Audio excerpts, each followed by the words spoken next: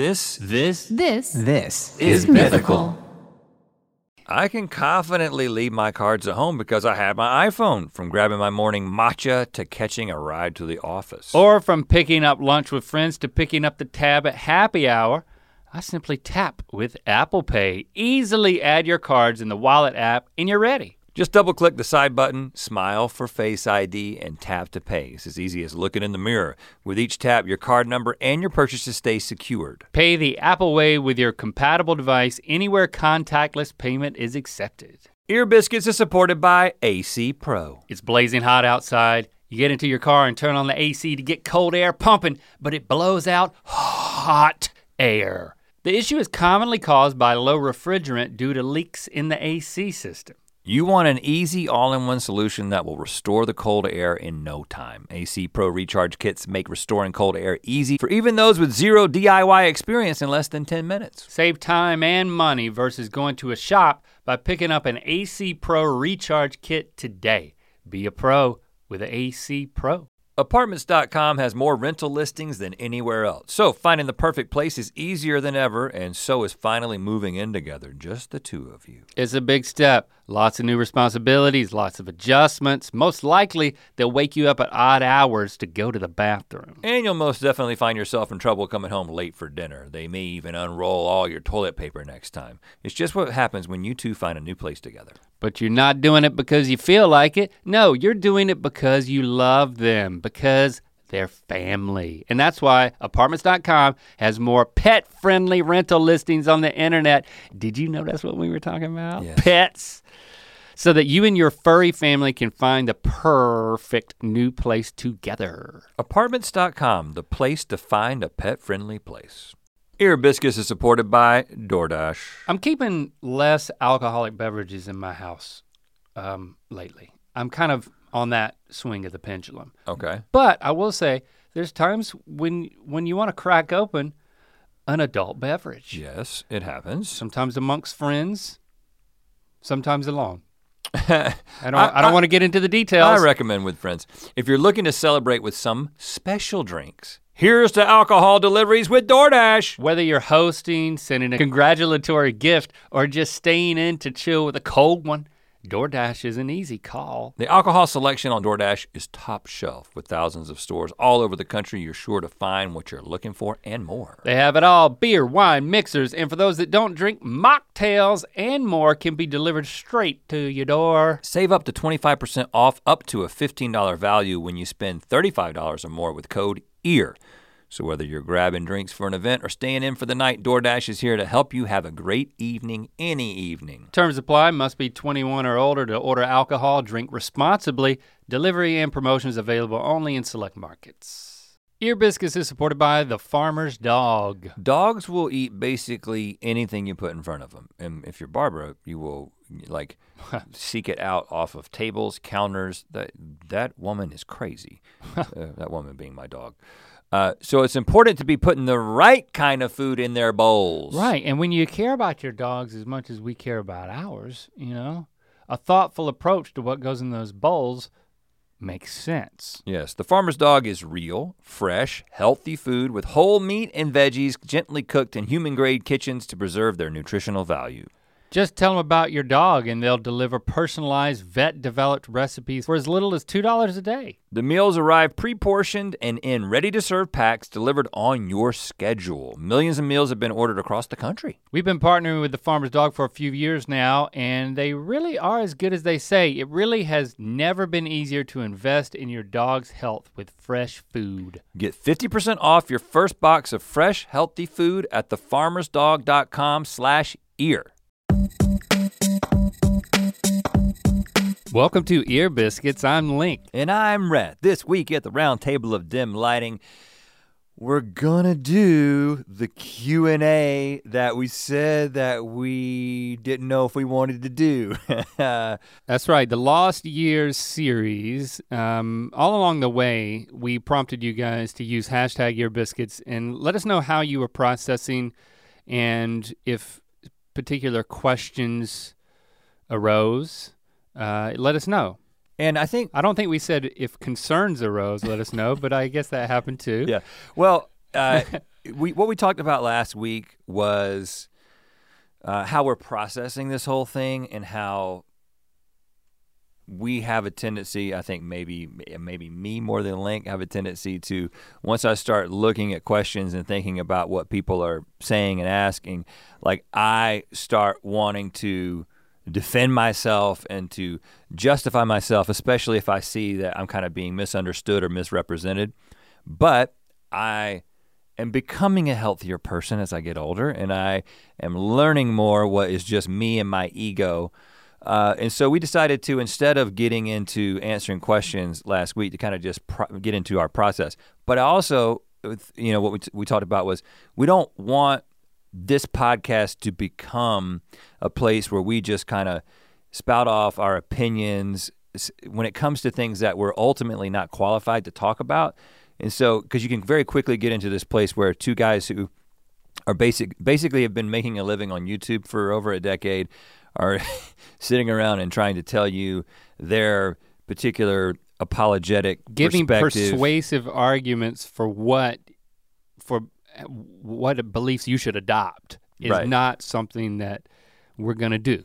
Because there's a lot of people out there who have dedicated their lives to studying some of the things that we talked about, and they're experts in their field, and there's so many books that have been written, articles that have been written about all the things that we talked about. So it is up to you to go and do your own research, come to your own conclusions.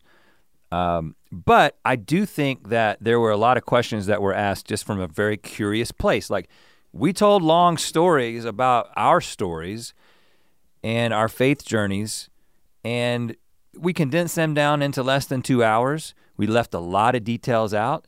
We left a lot of people wondering about different parts of the process, wondering about how we think about particular things now. And I've seen a lot of questions kind of grouped together. Mm-hmm. So I thought, and also I think these questions have also been coming from the Christians that we stay in contact with in our own lives, which is one question that we got. Are you guys still friends with? Yes, we're still friends with lots of Christians, and we've got really close lifelong friends who are still presidents of seminaries and Old Testament professors and pastors. And so we've got a lot of people who can challenge a lot of the things that we said, and we're in conversation. So, but I think a lot of those questions come from a curious place, and so we want to honor your questions, honor your curiosity, and just kind of give our personal perspective. This isn't designed to be like, this is what you should think. This isn't prescriptive. This is just to kind of fill in the gap of your curiosity if you have it. Yeah, so you've grouped together some questions which you're gonna tee up. I kind of know some of these, but not all of them. But for me, our stories are so different that they engendered a different flavor of response. And when there's, when your story talks so much about the issues, it invites people to engage on this apologetics level, on this reasons for believing certain things level. Whereas, I'm not getting as much as that. So I think I'm grateful because I didn't want that. Well, I decidedly you shouldn't feel bad. You seem like it seemed like you almost felt bad about not getting more of a response. I told my story in the way that I told it, piggybacking off of your story, because it would drive me nuts to have the responses that are directly addressed to your story. Like, it would just that's not a healthy environment. And so I'm glad that the way that I told my story, even though a lot of what you experienced, again, I was there for it and we discussed it and I was the sounding board and I didn't shut any of that down. Yeah, well, and I stand by what I said when you told your story, which is I think that your story is ultimately more relatable to more people than mine is. But people who think— And maybe we'll come back to what the difference is in response and the magnitude of response is, right. What that means. All I'll say right now is that people who think like me are also behave like me, which is they talk more about this particular type of thing. They make YouTube channels They make about podcasts and YouTube channels they about it. They set up events where they debate about it. Right, and so. And that ain't me. Yeah, and that's how I am. Yeah. And if I was still in the faith, I would be right there alongside them. So. If I was like that, we'd have a totally different podcast and a totally different online persona, I guess, at this point. But so I will say before you get into those questions that it's, a lot of the main thing that people responded to my story was like the stories that I told, and particularly the story about like you leaving me on the side of the road. Mm-hmm. So if you're more interested in the story aspect of things, once we get through some of these other questions, we'll come back to that because people are interested in your point of view on that particular day. Anything. Right. And I will say now we're 6.5 minutes in, but if you happen to be someone who's just checking out Your Biscuits for the first time, and you got to this point and you're not overly confused. They missed something. Yeah, we did a whole series. First of all, this podcast is just two buddies who've known each other forever, just trying to figure out life together, being friends and talking about the process and things that we're interested in. And one of the things that we decided to do over a month ago is to kind of tell our full stories of our evangelical Christian backgrounds, how that got us to where we're at in our careers. It played an integral role in what we call the lost years. And we called them the lost years because they were literally never talked about until we talked about them on the podcast. I find it hard to believe this is the first episode anyone's listened to. But somebody might be. And you know what? Those were long episodes, just skip them. And then I would love for you to listen to We told our individual deconstruction stories, and we asked you to participate in asking some questions, and now we're gonna finally, we did another podcast where we talked about how we didn't know what we were gonna do by answering questions, but now we're gonna answer some questions. Okay, one of the things, again, I'm not gonna credit anybody, maybe some of these later questions, but this was a group. So these are all from Link. Okay, yeah. Now these are from multiple people. So you asked yourself, what if I'm wrong? I said that during my story. There was a point at which when I was a Christian and I had experienced a bunch of doubts, I said, what if I'm wrong? Mm-hmm. Do you ask yourself that question now? What if you're wrong now? That's the question. Because it seems like, our belief on the inside, it was like a hedging your bets, Occam's razor kind of what if you're wrong. It's like worst case, worst case on the outside, you're risking eternal punishment, separation from God, right? I think you're talking about Pascal's wager. Pascal's wager. Not Occam's razor. That's what I mean. Occam's razor, I can't even say it now. It's the simplest solution. The simplest solution, is yeah. But Pascal's wager is essentially, Blaise Pascal, famous mathematician and thinker from a long time ago, who was a Christian, basically said, what do I have to lose by living a Christian life? Because I get to. You have a lot to gain. You have a lot to gain. You have a lot to lose by going to the dark side. Which I'm gonna talk a little bit about hell in a second, related to Pascal's wager and why I don't find it compelling. But the question, what if you're wrong? What about Occam's razor though? Are you gonna talk Occam's razor, I shave with it every day. I shave underneath my beard with Occam's razor. Well, what's your response?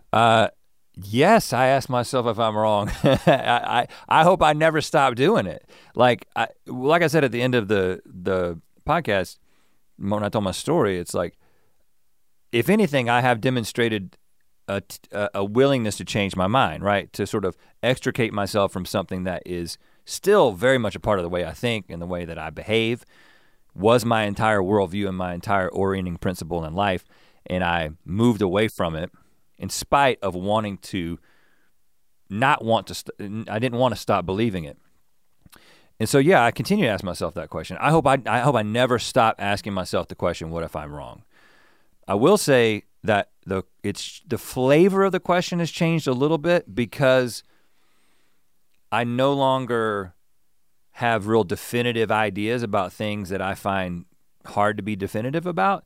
Like, I don't know what I think about the afterlife. I don't have some guesses, but I don't have any convictions about the afterlife. I don't have any convictions about the supernatural reality of the world. And so therefore, when I had certainty about those things, and I knew that I was gonna go to heaven and that people who ultimately disagree with me were gonna go to hell, what if I'm wrong felt different.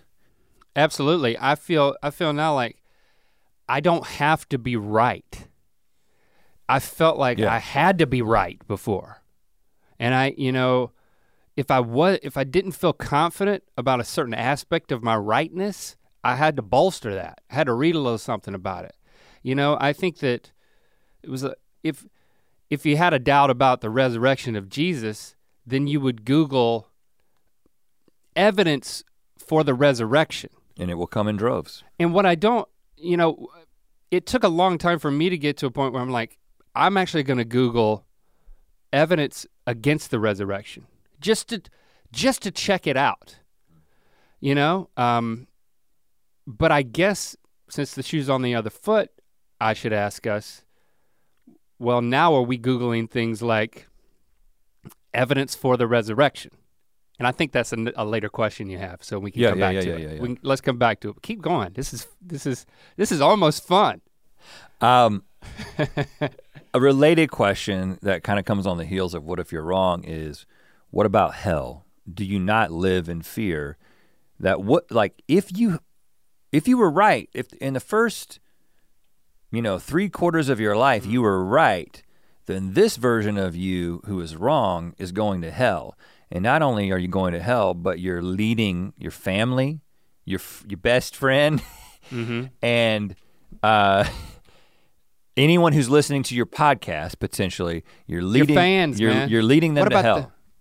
What about the impressionable fans? And okay, so the first part of this question is personal. Are you scared of hell? Okay. Are you scared of hell? My answer to this is that when I was a Christian, I was not scared of all the other potential outcomes as presented by all the other religions, right? So according to some conservative flavors of Islam, I would have been considered an infidel and probably wouldn't have gotten into paradise. The Muslim concept of hell is a little bit different in how you qualify for it. But whatever, there are some people who believe a certain thing in that faith who would have said that I was going to hell.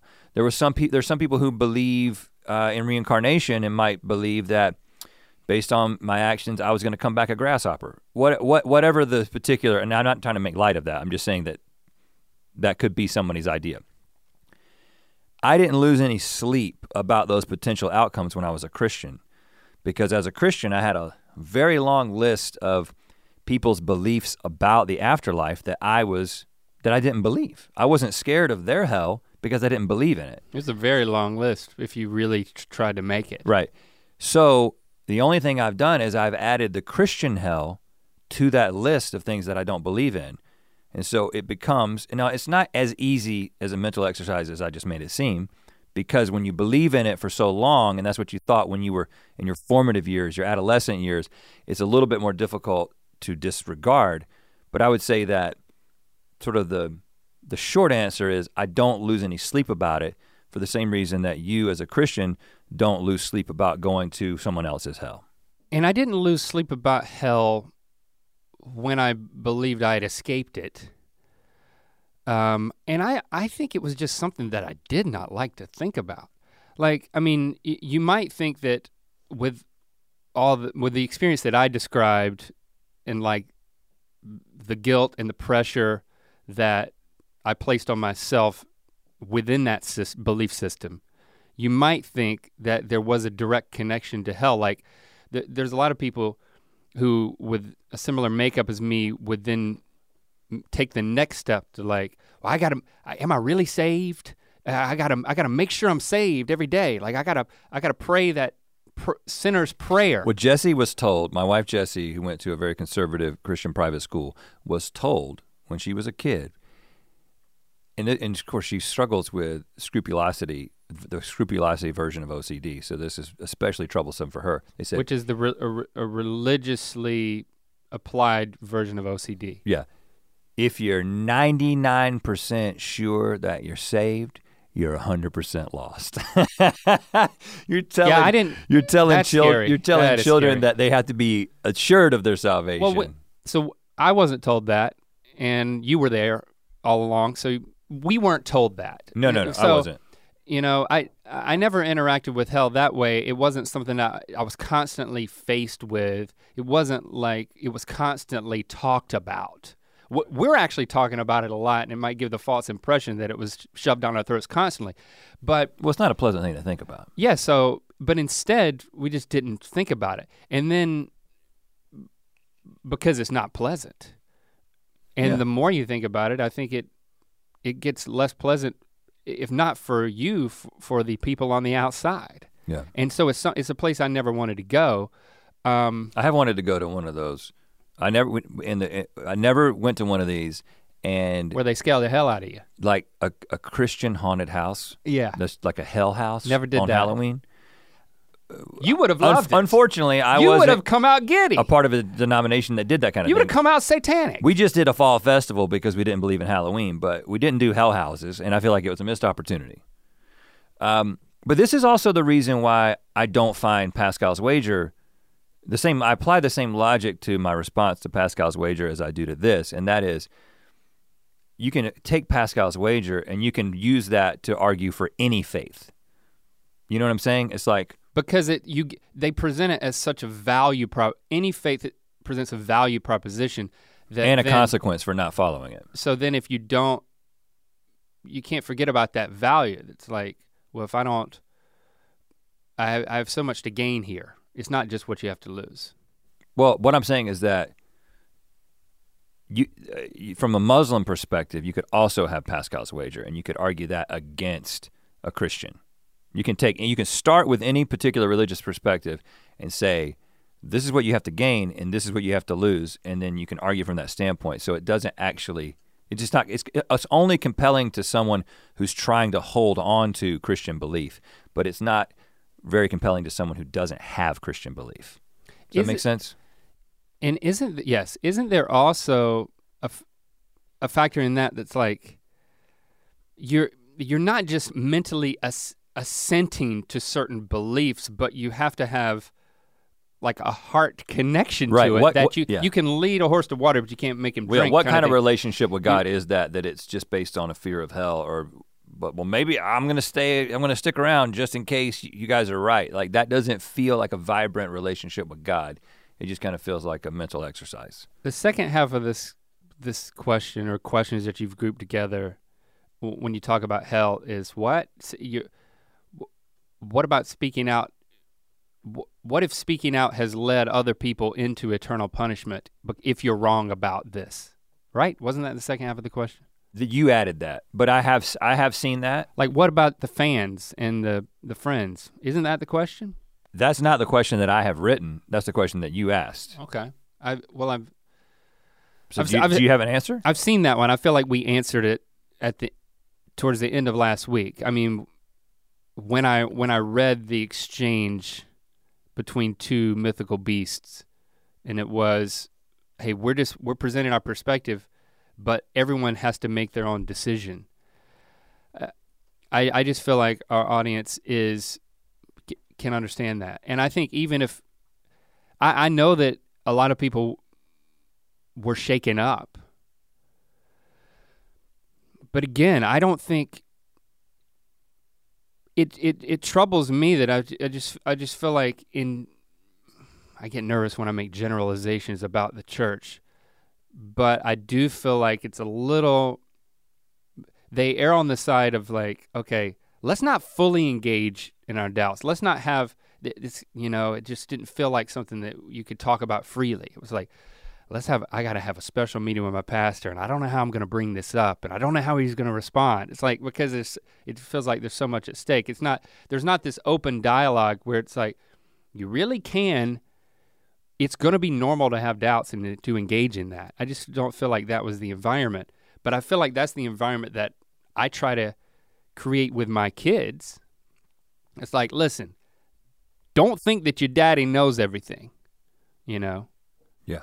And like you've said before, it's more about, they learn so much more from our actions than they do from what we say, that I think that they know that I don't know everything, but at least I'm, you know, I try to be sorry, just as one example. I try to seek forgiveness from them for things like that. So what's my point? I think if I'm gonna open up my kids to that level of honest dialogue with wherever they're at, I'm comfortable doing that with our audience and them being able to make decisions, responsible decisions for themselves, and not just take what we believe hook, line, and sinker for themselves. Yeah. So I just cannot, I cannot put that burden on my back, and I'm not gonna do it. Okay, I don't disagree with anything that you just said, but playing devil's advocate, if I were still a Christian who believed that, you know, Christianity holds the ultimate truth to man's salvation, then I would believe that distorting that truth or misleading people would be a horrible thing to do. And true, everyone needs to make their own decision, but you also have a huge platform and you got impressionable kids listening to you and you're shaking up their situation. What if you're wrong? I don't disagree with what you're saying. They need to make their own decision, but you have influence when you speak. Again, my issue with this particular question. I hope that was my influence, was that it opened questions. I get that, and I mean, you're not wrong, but I'm saying the reason that even what I just said, playing devil's advocate, is not compelling to me is the same reason that Pascal's wager is not compelling to me, or the same reason that I don't fear hell. And that is because I don't, you know, the hell that you're saying that I might be sending people to, I don't believe in that hell. You believe in that hell. And so I don't think that that's what I'm doing. Of course, if I thought that that's what I was doing, or if I thought that there was a reasonable chance that that's what I was doing, I wouldn't do it. Right. But I don't believe that. So I actually think that by getting people to ask those questions and to kind of explore the foundations of their faith, I think that ultimately, just as a species, questioning that and getting closer to the truth is going to ultimately serve everyone's best interest. Because I'm not suggesting something that you should replace your faith with. I'm figuring all that out in my own life. But I'm just saying that, hey, you know, if this isn't going to take us to the next phase in our human evolution, then we got to figure out what is. And we don't need to try to bring along something that's actually not going to service our species.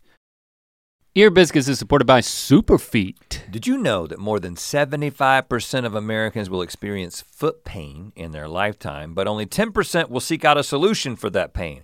Well, guess what? Your feet don't have to hurt. When you add the signature orthotic shape of Superfeet insoles to your shoes, you give your feet comfort and support where they need it most, helping redistribute forces to reduce stress and strain on your entire body, not just your feet. Superfeet insoles are clinically proven to decrease fatigue, reduce injury, and improve comfort. Since 1977, Superfeet has helped millions of people worldwide experience the life-changing magic of comfy, pain-free feet. Superfeet insoles upgrade the fit, feel, and function of your footwear to help you feel your best. The signature orthotic shape of Superfeet gives your feet the right type of support where you need it most. Physicians not only recommend Superfeet to their patients, they wear Superfeet insoles in their own shoes. Superfeet is the #1 doctor-worn and recommended insole. Superfeet has thousands of 5-star reviews and is the insole of choice for top athletes on the field, on the ice, and on the slopes, and everywhere in between. Superfeet has a wide range of insoles for every activity, every shoe, and every foot. From cushioned and flexible to firm and supportive, you can dial in your fit by taking their quick online quiz. We took the quiz. We've got our insoles coming. They're on their way. You just answer a few short questions and Superfeet will recommend the best insole choice for you. Visit superfeet.com and enter the promo code EAR at checkout for 15% off your first order plus free shipping. Tired of not being able to get a hold of anyone when you have questions about your credit card? With 24/7 US-based live customer service from Discover, everyone has the option to talk to a real person anytime, day or night. Yes, you heard that right. You can talk to a human on the Discover customer service team anytime. So the next time you have a question about your credit card, call 1-800-DISCOVER to get the service you deserve. Limitations apply. See terms at discover.com/creditcard. This episode is brought to you by Progressive Insurance. Whether you love true crime or comedy, celebrity interviews or news, you call the shots on what's in your podcast queue. And guess what? Now you can call them on your auto insurance too with the Name Your Price tool from Progressive. It works just the way it sounds. You tell Progressive how much you want to pay for car insurance, and they'll show you coverage options that fit your budget. Get your quote today at Progressive.com to join the over 28 million drivers who trust Progressive. Progressive Casualty Insurance Company and Affiliates. Price and coverage match limited by state law. Is your child struggling with a specific subject or need help with homework? Are they asking questions that you're not sure you can fully answer? IXL Learning is an online learning program for kids. It covers math, language arts, science, and social studies. IXL is designed. This program will improve your kids' grades. Studies done in almost every state in the country. The kids who had IXL are consistently doing better. Powered by advanced algorithms, IXL gives the right help to each kid no matter the age or personality. And it doesn't have to eat up all your time. One subscription gets you everything for all the kids in your home, pre-K to 12th grade. So don't miss out. 1 in 4 students in the U.S. are learning with IXL. IXL is used in 95 of the top 100 school districts in the U.S. Make an impact on your child's learning. Get IXL now. And listeners can get an exclusive 20% off IXL membership when they sign up today at IXL.com/audio. Visit IXL.com/audio to get the most effective learning program out there at the best price.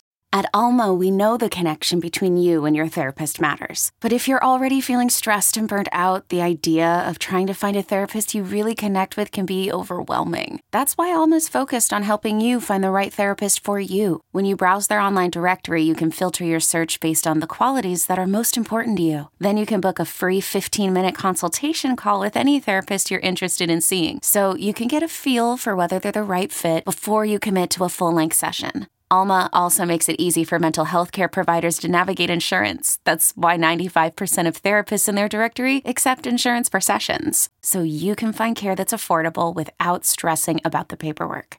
You want to talk to someone, but not just anyone. Alma is there to help you find the right fit. Visit helloalma.com/therapy60 to schedule a free consultation today. That's helloalma.com/therapy60. Okay. Now, again, you haven't suffered from this as much as I have, and I'm using the term suffered loosely. But because my story was very much my intellectual journey and I questioned some foundational things about the Christian faith, of course, people who know and care about these things have suggested many, many, many, many resources for me to check out. And I want to talk about— I want to hear a book report. Let's see, how do I want to get in this? Because people have suggested websites, articles, YouTube videos, books, and all by people who are probably, definitely many of them, but probably most of them are smarter than me. Definitely most of them are more well-studied than me. They haven't been making YouTube videos almost exclusively for a decade. They've been studying these things.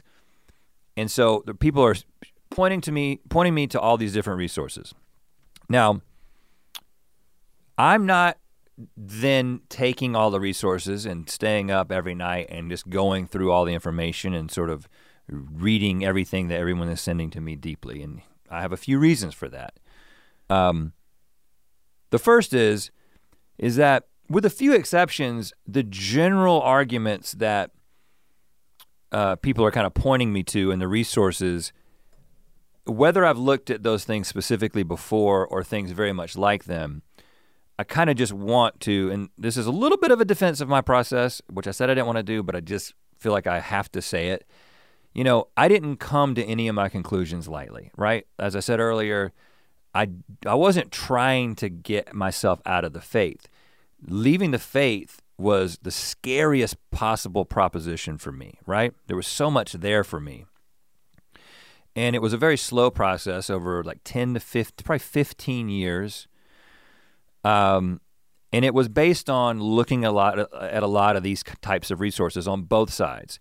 I know I kind of listed out some resources when I did my story and people had a lot to say about what that indicated.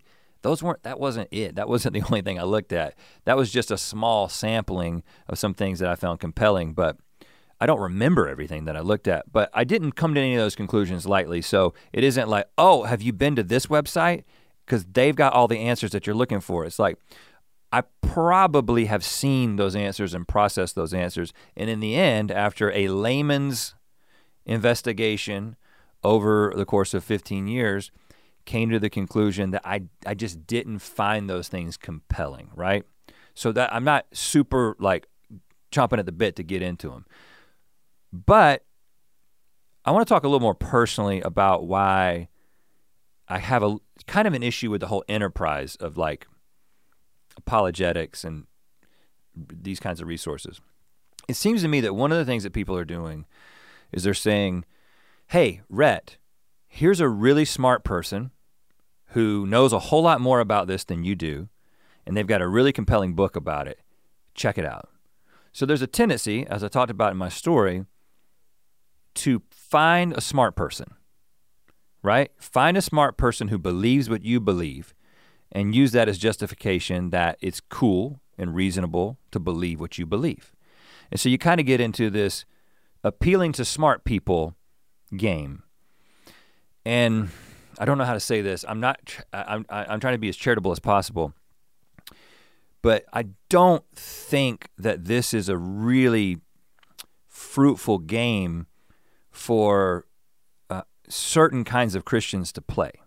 Because when you get, depending on the subject, once you get into the, hey, here's a smart person who believes what I believe game, you're gonna find pretty quickly that you're gonna get outnumbered by the smart people on the other side of that issue that you're trying to get people to see. Take evolution as an example, right? The vast majority of biologists, the vast majority of people who have given their lives to studying, biology, believe in common ancestry. So when you find a really smart scientist who doesn't believe in it and be like, hey, it's like, well, I can find 100 smart scientists who disagree with him. So playing that game kind of, it defeats itself after a while. Does that make sense? Yeah. But I see it done so often, and I also did it. But I think that there's very few issues that I talked about in my journey, whether you're talking about archaeology or whether you're talking about New Testament scholarship, where that wouldn't be the case. Now, interestingly, the closer and closer you get to Jesus, when you get into like New Testament scholarship, a lot of people who have devoted their lives to the study of the New Testament, you have to be a certain kind of person to get to that point in the first place. So the proportion of people who disagree about that is a little bit different than, say, evolutionary biology. Does that make sense? Definitely. But you do have plenty of people who got into it and dug into it very deeply, who came out on the other side and said, oh, I got into this because of my love for and interest in Jesus. And then when I started seeing the realities, I actually was very troubled and moved away. A lot of people say, go to seminary. There's one of two options. Either you're going to become a deeper believer, your faith is going to deepen, or you're going to leave it. Mm-hmm. It's not going to stay the same. When you talk about Christian apologetics in general, it's something I thought about recently because I have been, watching a lot of these podcasts and going to, I'm kind of genuinely interested in this stuff. So out of my own interest, I still read these articles and look at these things to some degree. But one of the things that's kind of struck me about just the enterprise of Christian apologetics is that the whole idea is that you can use basically logic and reason to make a defense of the Christian faith, to make it seem reasonable and logical. But it feels like, and take the issue of the resurrection, which is kind of the linchpin of the whole thing, right? So there's plenty of people who have written books, and I've read them, some of them, about why basically the best explanation of the events around Jesus' resurrection is that he actually bodily raised from the dead. It explains the empty tomb, and explains the start of the early church, yada, yada, yada, right? I've heard the arguments.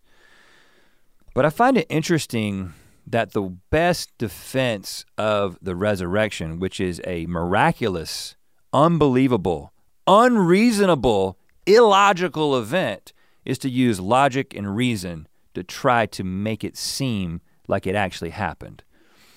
To me, the resurrection is the ultimate test of faith. It is saying, I'm gonna believe something that is unbelievable. Isn't that what makes it a beautiful thing to believe from the standpoint of faith? But if it really happened, everything around, you could have logical, historical, philosophical, cultural analysis of it. Right, but I feel like all the historical, logical analysis of it from the standpoint of someone who's trying to argue the resurrection, I think they're very much overstating their case. Because I think that it's like, again, I told you I knew somebody who wrote a term paper explaining why the resurrection happened, and I feel like there's some logical leaps in there, and they're justifying something that it's like, okay, it could have happened. The best you can get to is it could have happened. If you believe that resurrection is possible, it is possible that Jesus resurrected. But what I'm saying is that to me, it feels like you take the magic and the beauty out of something, and I'm just using the resurrection as an example, but what I'm saying is that post-Enlightenment, all this very super reductionist thinking that people are applying to the faith, to God and his action in the world, and people's relationship with him, to me, the reductionism takes the faith and the supernatural. We're not talking about reasonable things. We're talking about God, this external personal force moving into the physical world and doing things that defy all logic and reason. So when you start trying to put your logic and put God into the reasonable and logical box, you're kind of taking away some of his attributes in my mind, which leads me to, I personally think the most intellectually defensible Christian position is something called biblical presuppositionalism, right? Which is basically you just start with the presupposition that the Bible is true and that everything flows from that. Now, do I find that compelling? No. Do I subscribe to that? No. But I can understand it. And I find that the people who kind of start with this presuppositionalist viewpoint have a lot less trouble getting into this tit for tat logic and reason argument back and forth, because it's just like, I don't have to deal with your arguments because I just accept it as true.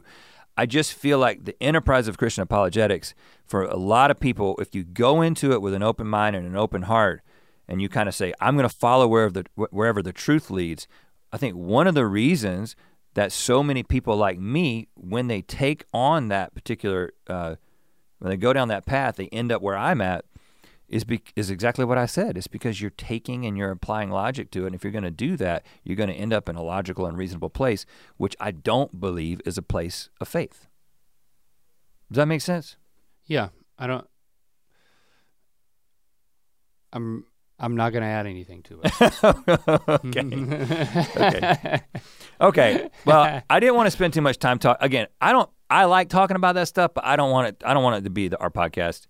So let's talk about some more personal things. Let's get back to as personal as we possibly can.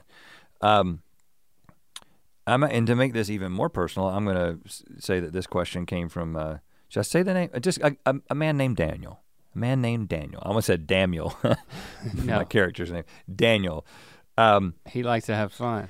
What are your takes on miracles such as healings and unexpected blessings? And another question, I don't know if this is, I think I just grabbed this from someone else. Have you ever had a supernatural experience? And if so, how would such an experience fit into your worldview? Okay. Have we ever had a lots of people ask this question. Supernatural experience? How do you, because a lot of people said, God moved in my life in an undeniable supernatural way, and therefore, regardless of what you're going to say about, the foundation of the faith, it's so real and so personal, and I've seen with my own eyes, or I've experienced something that is undeniably supernatural and God's movement in my life, and therefore I'll never depart from it. How do you relate to that? Oh, you were asking me. I thought you were just restating the question in general. Well, I didn't really hear you restating the question because I was thinking of if I've ever experienced something miraculous. I don't remember ever experiencing anything miraculous. I think in our particular church, it was like we weren't taught to expect miracles. It wasn't a part of there weren't healings associated with like our church services.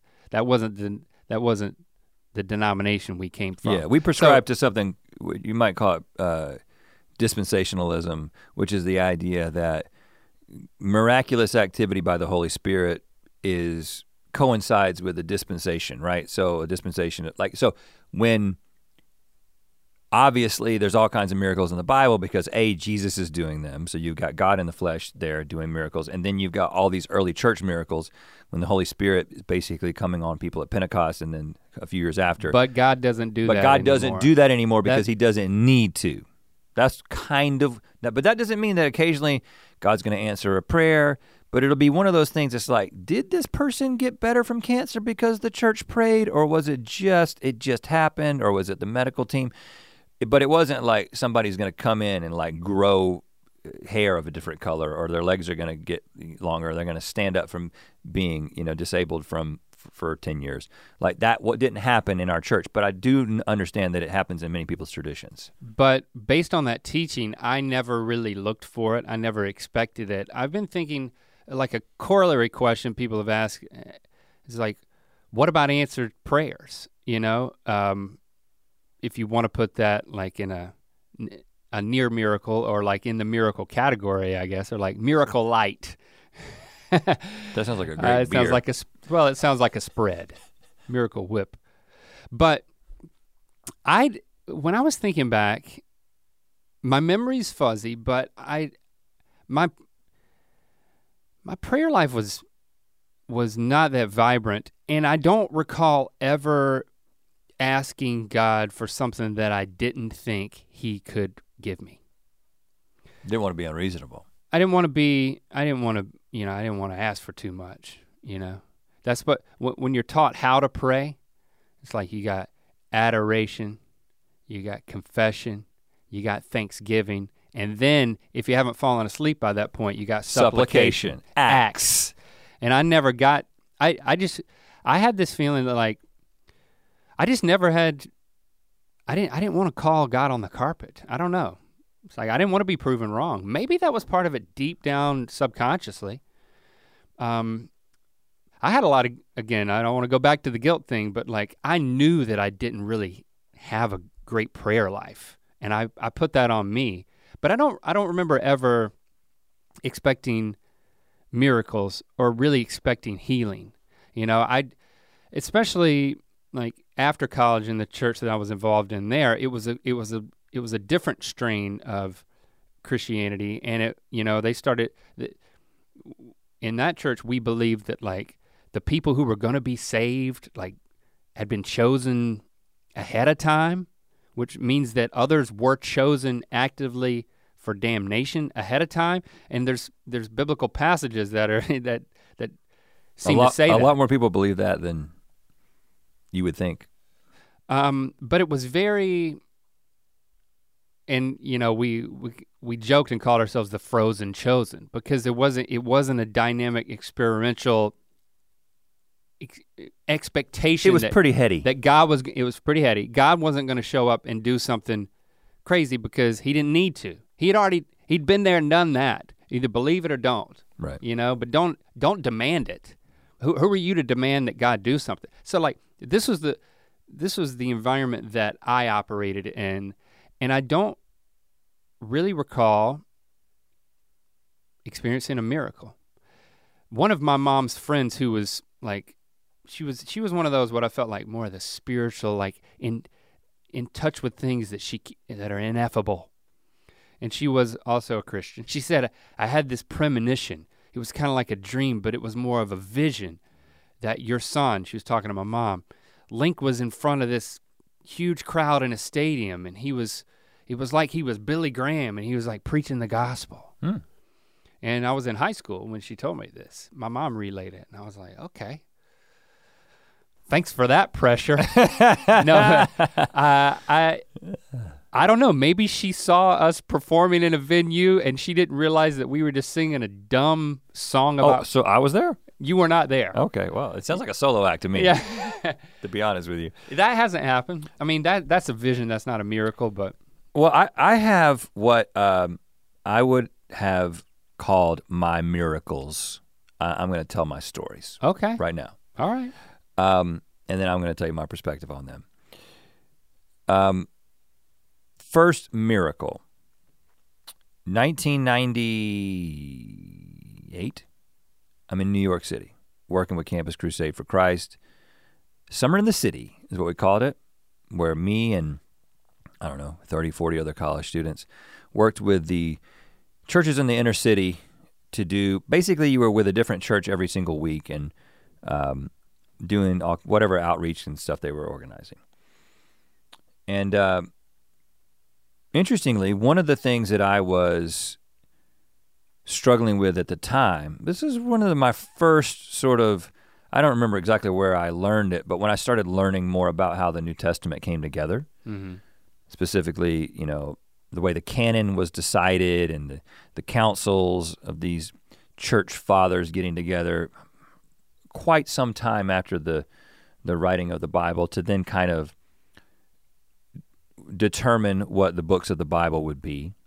Yeah, let's not some, worry about that book of Thomas. Exclude some of those books. And this was troublesome, right? For someone who had never really thought about this and was just like, oh, the Bible is God's word. So you kind of just imagine that it was somebody just, I think the tradition of the Quran is that God basically filled Muhammad and then he wrote it. I'm ignorant about that, but I think it has a little bit in like the tradition of the Book of Mormon. I think is that God filled, the Holy Spirit kind of came upon Joseph Smith and got him to write it. Like that kind of feels like a good thing to kind of fall back on. Like it feels a little tighter, from a scripture standpoint versus like, well, some people wrote some books. We don't know exactly what their intentions were, and then. But get to the miracle, man. So you were doubting. Right. So I started thinking about this and had some doubts about it, and I specifically was arguing with a Muslim student on some college campus in New York. I can't remember which one it was. Not arguing, but we were having a friendly discussion where he started to attack the New Testament in this way. Basically saying what I was just talking to you from a Muslim perspective, and basically saying how the Quran is superior because of this. And I didn't have any answers for him because I hadn't really looked into it. So, and of course, I'm in New York. It's 1998. I don't really have access to the internet because we didn't have cell phones and there was no computer that anybody had. So I didn't really have any way to research or anything. So it just kind of ate at me as I continued to do ministry throughout the summer. And then one day we went square dancing, because of course square dancing was what every college student who knew which way was up was doing in the late 90s, especially in Christian groups. Boy, we square danced like rabbits. I just mixed metaphors there. Because we couldn't have sex, we were square dancing. That's kind of what I was getting at with the rabbits thing. Well, you couldn't grind, so you squared. Right.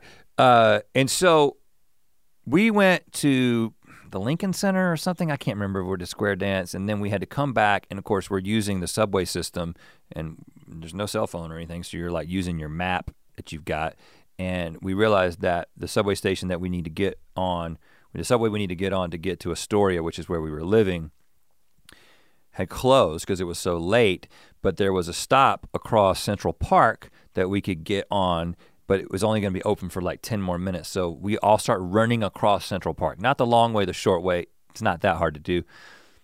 We've got just a little bit of time to get to the subway station. We get there, we go down, we move through the turnstile, and then we get on to the subway, and I go to my seat, and right at the seat that I'm about to sit down at is a sheet of paper.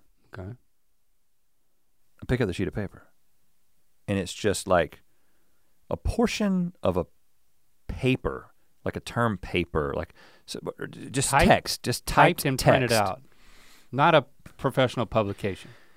And it basically begins to explain why the New Testament is necessary. How you couldn't just stop with the book of Malachi, but that the Old Testament was calling for the fulfillment in the New Testament. And I took that sheet of paper and I said, thank you, God, for proving yourself to me. I'm not gonna doubt about this anymore, and put it in my journal. You stole somebody's paper. Big time miracle, right? What is my perspective on that now? I told you the story the way that I've told it many times, the way I told it to groups of people when I was a Christian.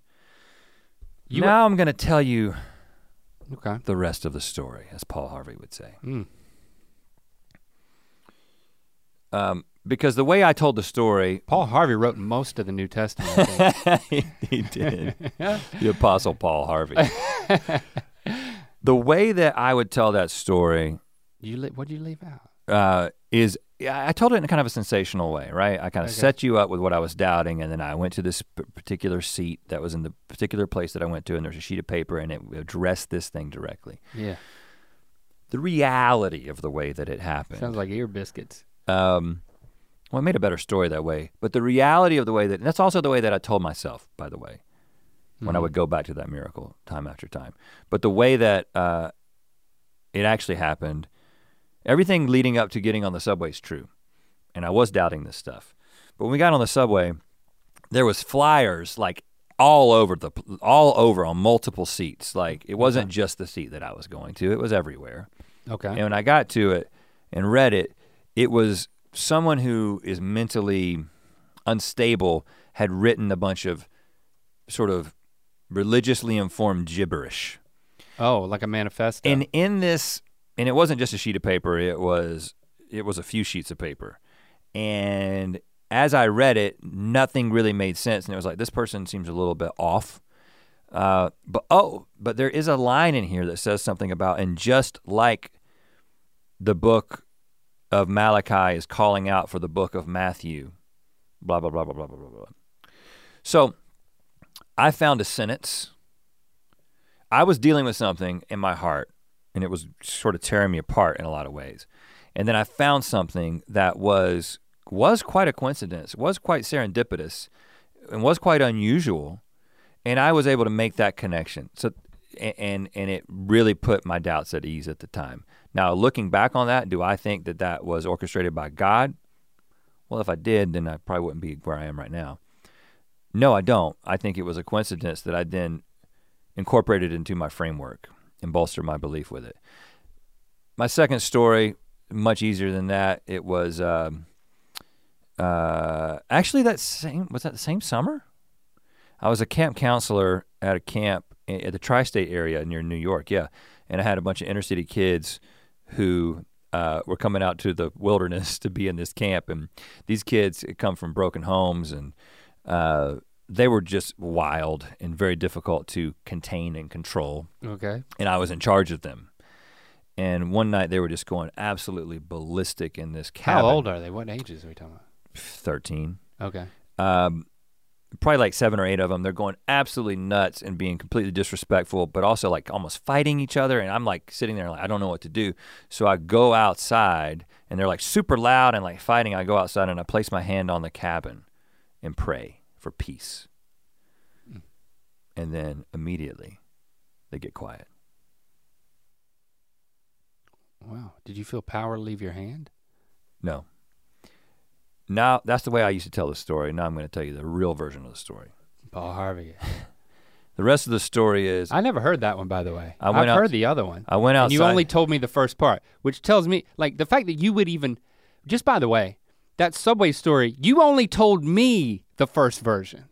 You didn't even tell me, like, hey man, but there were a lot of pamphlets, and I think that it was like some weird manifest. You never, ever told me that. I haven't come to grips with it until more recently. So it became, okay, go ahead. But the rest of this story is that I placed my hand on the cabin and I prayed. And then a couple of minutes later, they got quiet. It wasn't like immediate. If it had been, it still could have been a coincidence, but it was, you know. Did you tell that one publicly? Yeah. You did? Yeah. Because and I didn't feel like I was being dishonest. It's just when I'm really, really honest about what happened, I'm like, okay, well, you can change the details a little bit and make it a little bit more sensational. Now, I'm not speaking for everybody. This is me.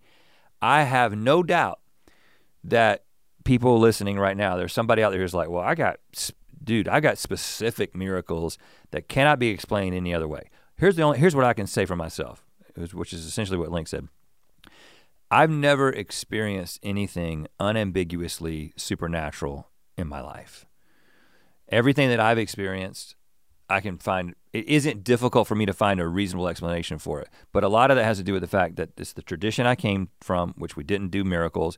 And I had a couple of stories when I was doing some stuff with Campus Crusade that I can now see like, it could also be a coincidence. So it's not it's not unambiguously supernatural. But the second part of the question is, what would you do if you experienced a miracle, an unambiguous miracle now in the year 2020, thinking the way that you think? For me, if you go back about 5 years, 6 years, when I was kind of making the decision to be like, I'm getting out of this, not gonna think this way anymore. An unambiguous miracle at that time would immediately brought me right back to traditional Christian faith, the faith of my teenage years, whatever, right? Mm-hmm. But I gotta be honest with you, if I experience something unambiguously supernatural now, I would just be like, oh, supernatural things happen.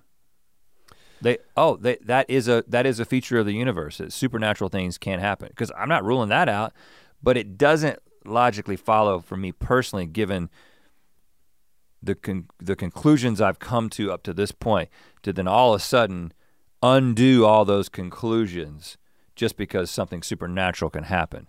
To me, the only conclusion that I would come to is supernatural things can happen. Does that make sense? Yeah. Well, for me, if I would have experienced a miracle while in the faith, then I would have picked it apart, because that's what I was always taught to do because of what I already said. I find it interesting that both of those stories that you told happened that summer when you were in New York. You were serving in churches that were much more what we called charismatic. I witnessed 2 exorcisms. Okay, you didn't talk about, well, those are miracles. What do you mean you witnessed 2 exorcisms? Well, I didn't believe that they were actually exorcisms. Because of what we were taught. Even at the time, I was like, this. But you were in it, okay, so you didn't believe those exorcisms, but man, I want to hear those stories. Nothing special, no voice changes, no levitation. It was like run of the mill, somebody just yelling really loudly and everyone saying that they were possessed. So, I mean, we're not talking The Exorcist here. Did they calm down? Did something leave their body? Yeah. They calmed down. They calmed down. Okay. I'll say they calmed down. That's my best explanation. It was underwhelming to you. Yes, it was not believable. But you were in a more open place, and you were open to looking and claiming your own miraculous experiences. Yeah, because I asked for the gift of tongues that summer as well. In that environment, like you would never have asked to speak in tongues, because we were taught that, like, again, that was a prior dispensation, and it was basically just learning other languages. But I did ask for the gift of tongues. Didn't happen. Did not receive it. And yeah, I've always just, again, it's a combination of what we were taught and just how my brain works. I didn't feel like I needed that to have, my faith system was intact without that. So I didn't need it. I didn't need to believe those. I actually feel now, I hope that I'm more open to miracles now. Because I never have been. That's what I just want, again, this is what I want, and how much does that matter when it comes to what's true? None.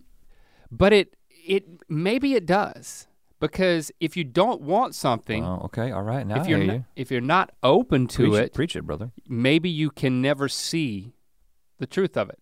So I want to be open. I don't want to be shut off to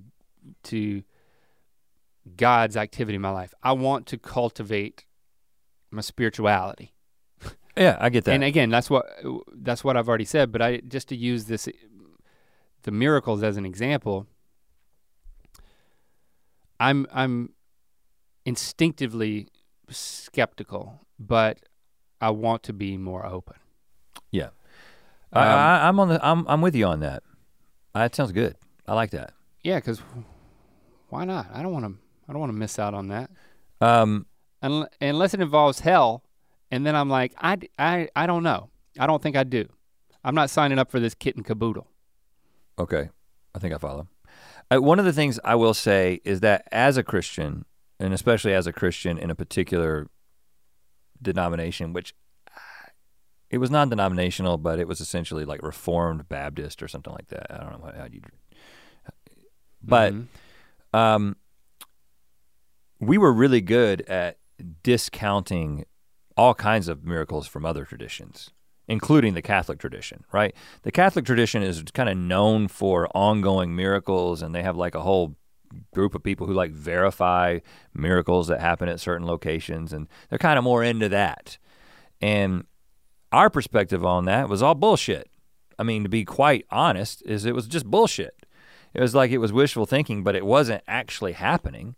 And it was really like, it was so easy to not consider Catholic miracles as a Protestant. It was so easy. It was like turning over in bed. Oh, yeah. Easy. Didn't even cross my mind. It was so easy. So I just find it interesting that like I've never believed in ghosts. I never really believed in demons. We have friends now that like talk about seeing ghosts, and I'm like, well, I want to finish my point because because I don't want people to think that I'm talking crap about Catholics in particular. What I'm doing is I'm just saying that you talking crap about Catholics? No, I'm saying that the perspective that I was under at the time was that wasn't legitimate. And I didn't care about whether or not they were offended, right? And so what I'm saying now is that I believe that the miracles that people, again, I don't know, my guess is that the miracles that people experience today in the context of church or any religion are probably not actually miracles. That's I could be wrong. It certainly doesn't help when you've got, the easiest targets of televangelists rigging miracles. Yeah, every time when you that drill is down, definitively proved. Every time you drill down on these guys who are everybody healing people, it's like, oh, he's got an earpiece. The apologist that explains it. That guy. He's got an earpiece. But finish your point. Ghosts may exist, man. I never believed in ghosts, demons, any of that. We have close friends who like talk about specific and ongoing encounters of, and it's like, well, my former self would just be like, just almost would talk shit behind your back. Mm-hmm. You and I would, right? I don't do that anymore. Well, I like the idea of ghosts because it makes horror movies a lot scarier, and I like being scared. And the moment that you begin just explaining it all away and saying that this can't happen, then all of a sudden Annabelle's room is not that scary. You know what I'm saying? And and I'm not to that point yet. So there could be something there. I'm just trying to give my perspective. Can I speaking of your perspective, I do want to get your perspective on the on leaving me on the side of the road, because some people, it's like they got upset with you. Maybe I told the story wrong. But to me, well, I'll let you speak, but it was like they were angry with you, but I guess it was maybe at that point in the story. But then you came back. I found it really interesting that people were upset with me once you hear the whole story. That's an interesting take. I think it's just a misunderstanding. I didn't say anything at the time because you were telling your story, and I didn't want to. It wasn't about my perspective. So there's a few logistical questions that we did get. Like we were on Philip DeFranco's podcast, which should be out by now. We talk about a lot of this stuff, by the way. He asked us about a lot of questions about how we're processing the lost years. So if you want to listen to his podcast, we got into it over there and got into some stuff that we haven't talked about here and that we probably won't. Yeah, I got a little carried away a few times. Yeah. In a way that I try to control myself a little bit more on this podcast. You felt like it wasn't your show, so you could. Right. Yeah. He asked us a clarifying point that like, yeah, you didn't drive all the way home. You drove over the hill. You drove over the horizon and apparently parked somewhere where then you could walk and dramatically come over the horizon, which you definitely did. Yeah. Well, just to give you my perspective on this, so I was upset with you for drinking, right? Because we were in the band, not because I was an asshole, but because we had basically made like a commitment to each other and to God that we're not gonna do that. We're not gonna be kids who party. That's not what we do. Jesus is our party. We were in the Wax Paper Dogs and we as a band had made a commitment. Every time we got together to rehearse, which was at least once a week, it was like such an important, we would sit down in a circle and we would pray with each other and we would share struggles we were going through. We would encourage each other and hold each other accountable to not holding up the commitments that we had made and asked our fellow band members to hold us to. So it was something that I had put out there, hey, I wanna be a positive example. We wanna invite our friends to these concerts. We're gonna give people an opportunity to like become a Christian, and I don't wanna blow that by there being cracks in my armor. Basically, we thought so I invited it. We had to be different. And we had to have a tangible difference in our life. And one of those easy tangible differences was we don't get drunk. We don't get drunk on wine, we get drunk on the Holy Spirit. And so, or what was it, vodka? I don't know what you had that night. It was some sort of liquor. I did not know. We don't get drunk on some sort of liquor. I do not know. we get drunk. we get drunk on the Holy Spirit. Because of that witness, we called it. Once I said that I wanted to get drunk, they put on Merle Haggard's Misery and Gin. Yeah, they got you. They got me. Merle will get you.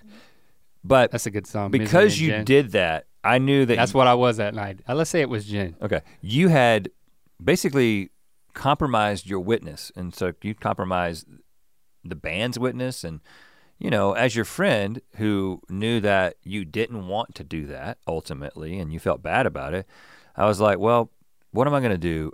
I'm going to, and again, as we explained on Phil's podcast, we were so dramatic, sensational, like everything was like, it was like we were ritualistic. Trying to like make everything that we were doing cinematic and like have this like a ceremonial aspect to it. Sure, the big rock and the little rock that we had and the conversations we had. The blood oath was a ceremony. We grew up in a church where, I mean, it was New Form Baptist ceremony, like it was like church camp type ceremony stuff, but it was meaningful. And I think that I think it's part of that, but I think this is I think this is also just the way me and you have always been. Yeah. And the way we've conducted our friendship. We were strange. You name places, like if you find a tree, we'll call it the tree with a capital T, you know? You gotta make the fabric of life be even more exciting than it already is. So not cotton. Right. Like Mylar. We wore Mylar. But so here, what I was thinking is like, okay, he shouldn't have done this, and I need to communicate two things. I need to communicate judgment and forgiveness. Judgment and mercy. And so I was like, to me, the perfect, and I was kind of just pulling this out of my ass as I was doing it, but I was like, all right, I'm gonna kick him out of the car and drive over the hill, because at that point he'll be like, damn, my friend just kicked me out of the car. Yeah, for drinking. I feel bad. I feel the weight of my sin. Exactly. And then I was like, but I'm not an asshole. I'm gonna park the car and walk back to him in this like moment of cinema and peek over the horizon and come and join you and not say a word.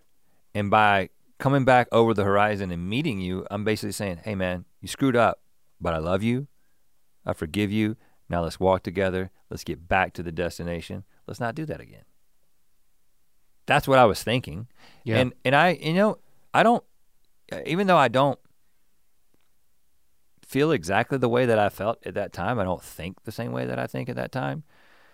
Like, I regret many things in life. I don't regret any of that. I don't regret that. Right, yeah. And, you know, I don't regret getting mad at you for getting drunk when you were 16 years old.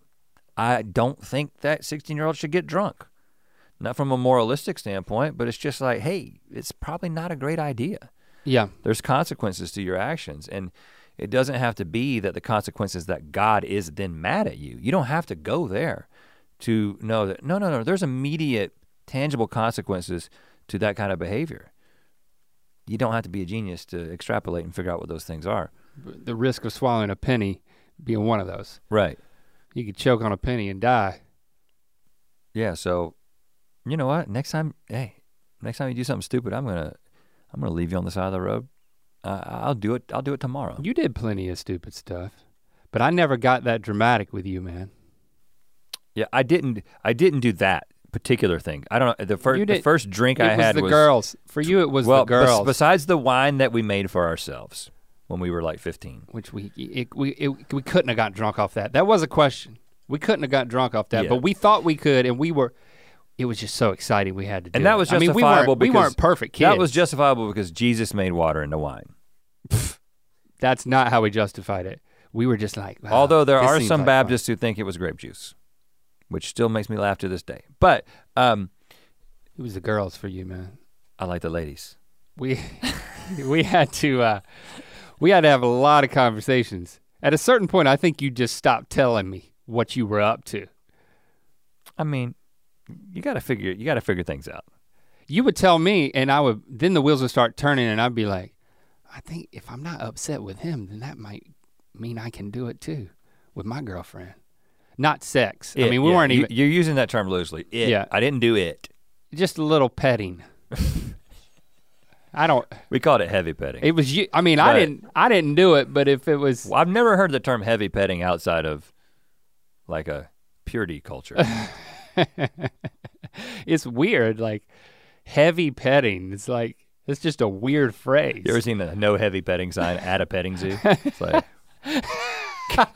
careful. I was not tempted. I did not need a sign. Oh man, I needed that laugh. No heavy petting. I'm sure that's on a poster somewhere. Okay, I mean. Did you get through everything you wanted to get through? There's one more question that I feel like we should answer, even though I think that we've probably sort of hinted at this. What? Seems a lot of people have asked the question. Well, a guy named Cody asked this question because I did write it down. Just about the part of your story. The question is just about the part of your story where you make it a point several times to talk about how real your relationship was with Jesus just to later claim he isn't real. How could it be both? A lot of people have asked this question like, I don't understand. You said that it was real. It seemed like he was as real as if he physically manifested himself to you. Mm-hmm. Again, this answer is not going to be satisfactory to anyone who believes that they are actually in relationship with God or in relationship with Jesus. You're going to conclude that we just never had a real relationship with Jesus if this is the way that we would characterize it, and that's your right. I honestly can't argue with it. But I believe that we were a part of a community that was committed to a certain way of seeing the world, and we had lots of people in our lives who were reinforcing that viewpoint, and that was kind of every single thing. It was just, we bought into a philosophy, right? And part of that religion, part of that way of thinking was that you're in relationship with God. Like you've got basically you've got a relationship with Jesus, but it's really the Holy Spirit that's filling you and motivating you and keeping you from doing things. And there were times when I would specifically be singing praise and worship music, which was a big part of the groups that we were in, and I would just feel completely overwhelmed. We didn't do the whole like getting slain in the spirit, never got knocked down by anybody, but I had deeply emotional reactions during like, you know, different conferences and places where you were just like on fire for God. And and I actually had physical things happen to me. Like I would feel like a tingling kind of come down from the top of my head and like get in my ears. And like, there's like a physical manifestation of what I thought at the time was the Spirit filling me. Interestingly, like I can listen to praise and worship music to this day and kind of get myself back into that place. I can listen to Easy Lover by Phil Collins and that other guy and get into that place. But so I think a lot of the things that I was just the tingling. I was interpreting as evidences of the Holy Spirit were just evidences of the way humans work, you know, and they were deeply emotional. There was, I mean, and I know this is true of you too, but like, I was journaling my prayers because I had a hard time actually like focusing on praying, but there was a lot of praying. It was kind of a one-sided conversation, but when you start to, I could sense responses. Oh, yes. Or like you read we were taught to read the Bible and study the Bible in a way that like the Holy Spirit would bring things out of it. Like you would gain insight and relating it to who you were. And we would seek guidance on every single major decision, and in certain stints of my life, every single minor decision. Yeah. And you really get a sense that I was guided to make decisions by God. I mean, we went through workbooks called Experiencing God, how to determine God's will for your life. All of the, it's like we were trained the practices in order to connect with God and to be guided by God. But for me, making decisions was a huge thing. Like my journal was filled with everything that I talked about. And then the second thing it was filled with was me trying to assess if I could marry Christy, if she was the one for me. Like I obsessed about this, and I felt like on one hand, I became convinced that like, okay, God is blessing this decision. This is a wise decision. This is the right decision. On the other hand, I felt like I missed out on a lot of like experiencing like falling in love with my wife because I wanted it to be something where God granted me permission and give me a sign or give me the specifics. And I felt like I got that. Those are all aspects of my active relationship with God. You're the one who made the statement. I didn't make the statement, but it's true of me too. I believe that I did have a real back and forth conversational relationship with God. I just thought that I wasn't good at it, and that all the stuff I was trained to do, I just wasn't motivated enough. And it was my shortcomings, not God's, that made me feel distant. Yeah, well, when you're on staff with Campus Crusade, you have, you're encouraged to do something called a Day with the Lord every month, right? Right. And this is essentially a day-long devotional. You might have what we call your quiet time or your devotion time every single morning, where you get up and you pray and you read the Bible, which I was okay at. I had some good runs in there. Right. It's pretty much a struggle for most Christians. But I always loved the Day with the Lord. You did? Yeah. Oh, yeah. I loved it. And what I would do is I would take my Bible and my journal, and I would go to some spot in nature, and I would just sit there and I would just pray. And basically, the funny thing is I still do this pretty regularly. I just don't call it a day with the Lord. I just go out into a spot in nature. I don't have the Bible. I've got my journal. I might have a book or something that I'm reading at the time. But I just sort through things, right? And it's just like now, I talk out loud to myself, whereas I used to just talk out loud to God. But tangibly, practically, the experience is no different. I'm not trying to, that may sound like sad or crass or whatever, but I'm just saying that, not trying to be dismissive. I'm just saying, when I think back on what I was interpreting as a two-way relationship with the Lord was, and again, I don't know the nature of the universe, and maybe I was tapping into some sort of spiritual plane that exists that I don't fully grasp and understand, and I'm still open to that. I hope so. Yeah, but I tend to think that what was happening, especially during those times, is I was just getting away. I was extracting myself from my day-to-day life and all the distractions there, and I was just getting some time to just be still. Be still and be in a meditative state, and kind of just things come to the surface and you kind of work through things. It's like if you go to the gravesite of someone that you love and you talk to them, and some people carry on that kind of relationship for a very, very long time. That person never speaks back to them, but there are tangible experiences, and they remember what they looked like, and they remember that, in the same way that your memories of a loved one are sort of it's the raw material by which you have an ongoing conversation with them after they die. I kind of feel like the Bible and church tradition and what you're being taught is the raw material for carrying on a relationship with Jesus that might just be a conversation with yourself. That's my best guess as to what's happening there. As I always like to say, I could be wrong. You probably are. Right, I'm sure I am in some way. Yeah.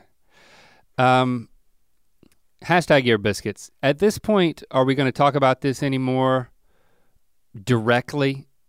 I don't know. I predict not.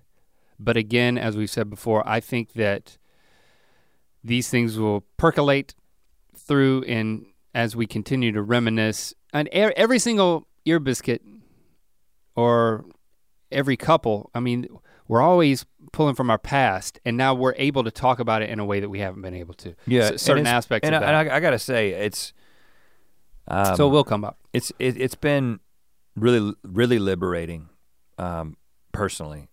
I think about just being able to talk about it on Phil's podcast, and there was a lot of shame and also just fear around just being honest about our pasts, and be able to just be like, this is who we were, this is who we are. I don't know. It's a healthier way to live. Yeah. I've experienced a lot of peace. And we can move forward. That's so important. I feel like, and I'm glad that in this venue, you can come along for the ride. That's what's gonna happen. I do have a wreck. I have a wreck in effect. Hit us with it.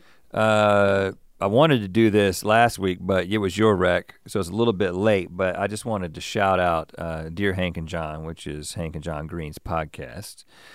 Good friends of ours, and John shouted us out. I'm not just doing this to return the favor. I mean, that's part of this, but John has been listening to the podcast.